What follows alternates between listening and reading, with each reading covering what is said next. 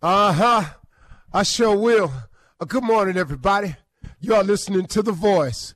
Come on, dig me now. One and only, Steve Harvey, got a radio show. Man, oh man, oh man. How many times I got to say that before I get tired of it? I think it's going to be a minute, folks. I got to be real with you. Because, boy, that Steve Harvey got a radio show. Man, clear indication of how God can do some unexpected, wonderful things for you. How he leads your life in directions that you never, ever saw coming. You know, I was talking with somebody the other day, and they were talking about how, man, they were young and they were doing things, and they never knew that the things that they were doing as a youngster would come and help form who they were today. As an adult, this guy's 50 years old. And, the same thing for you. If you look back on your life and all of the things that you've done, it helps shape you into who you are. Now, this is provided now that you take the positive approach. Now, when I say look back at your life and see what you've done, that doesn't mean dwell on the misfortunate moments, because the misfortunate moments were necessary. I know it's hard to see that when it's happening to you, but the unfortunate moments are necessary. You know, what really makes you appreciate summer vacation is winter work. What really makes you appreciate a walk on the beach is when it's cold, it's raining outside. What really makes you appreciate when you're up is because you've been down. See, if you were up all the time, just the nature of us as human beings, we would lose our appreciation for it, because it becomes que sera. Whatever it is, well, it is what it is. I'm just what? You take it for granted. It becomes expected. But what happens in life is it has so many twists and turns. And then you learn how to deal with those twists and turns, which makes you now a more experienced person. And then when the sunny days come, man, you go, wow, it's really nice outside. You really want to appreciate how warm weather, just stay in a bunch of cold weather all the time. You know what I'm saying? This is really simple analogies, but it helps you along the way. Now, here's what I came to say today to everybody out there, and this has helped me in my life. I can't tell you what it's done for me, but a lot of people are struggling with moving forward with their future plans, their future goals, their future aspirations, their future hopes, their future dreams. Just simply your future wants. A lot of people trying to have a hard time mapping out their future. Even what I'm going to do, what I'm going to be, what I'm going to make, how I'm going to go about it. What do I do next?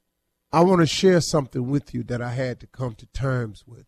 The quickest way to lose focus on your future is to keep focusing on your past.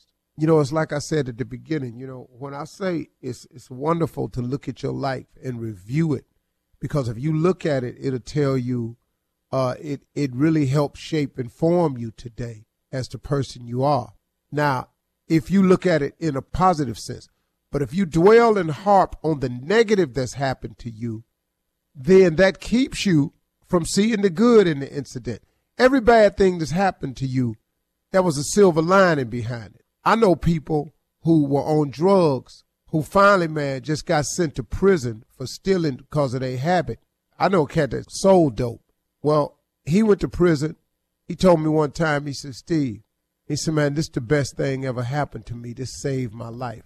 Now, most people would think, how in the world is going to prison helpful for you? The brother said, it saved my life. First of all, it got me clean. He said, I've been clean for 5 years from sitting in here.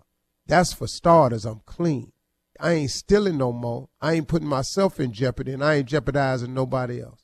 He said, nah, man, I done went to college. I done got a college degree while I'm in here. Then he was released from prison, and the brother's life was completely turned around.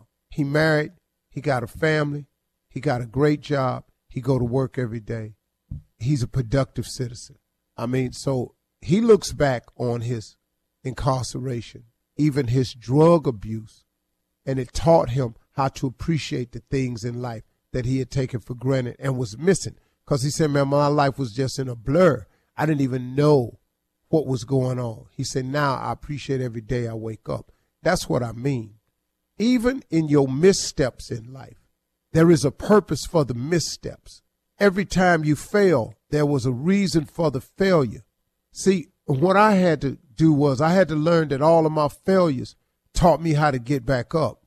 So I became a very strong and tough person in getting back up. And then I was down and out so long that it taught me how to really appreciate the up. And so I've taken all of that and used it, those experiences that happened to me, and I became a more experienced person. So next time when people talk about me who don't know me, it don't shake me, because everybody not going to like you, man. You might as well go and get on this train right now. And so what I'm saying to you out there is the quickest way to lose focus on your future is to keep focusing on your past. Let it go. Yeah, he left. But like I told this lady on my TV show the other day, sometimes the breakup is the blessing.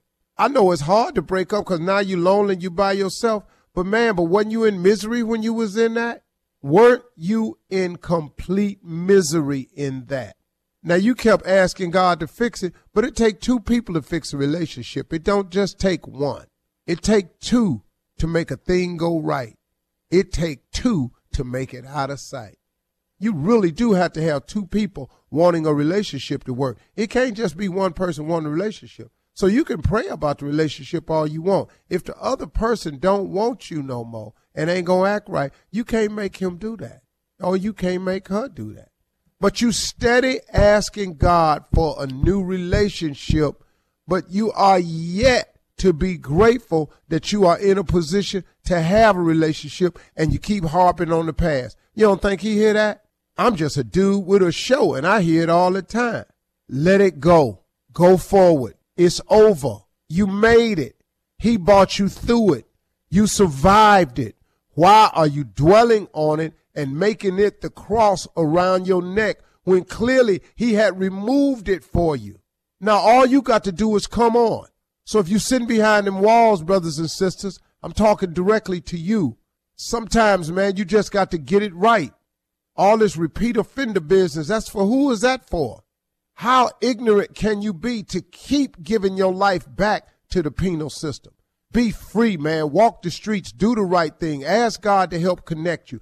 He can do anything. You think he can't give you a job? Are you serious, man? Put some faith on it. Let's move forward, y'all. Let it go. Let's move.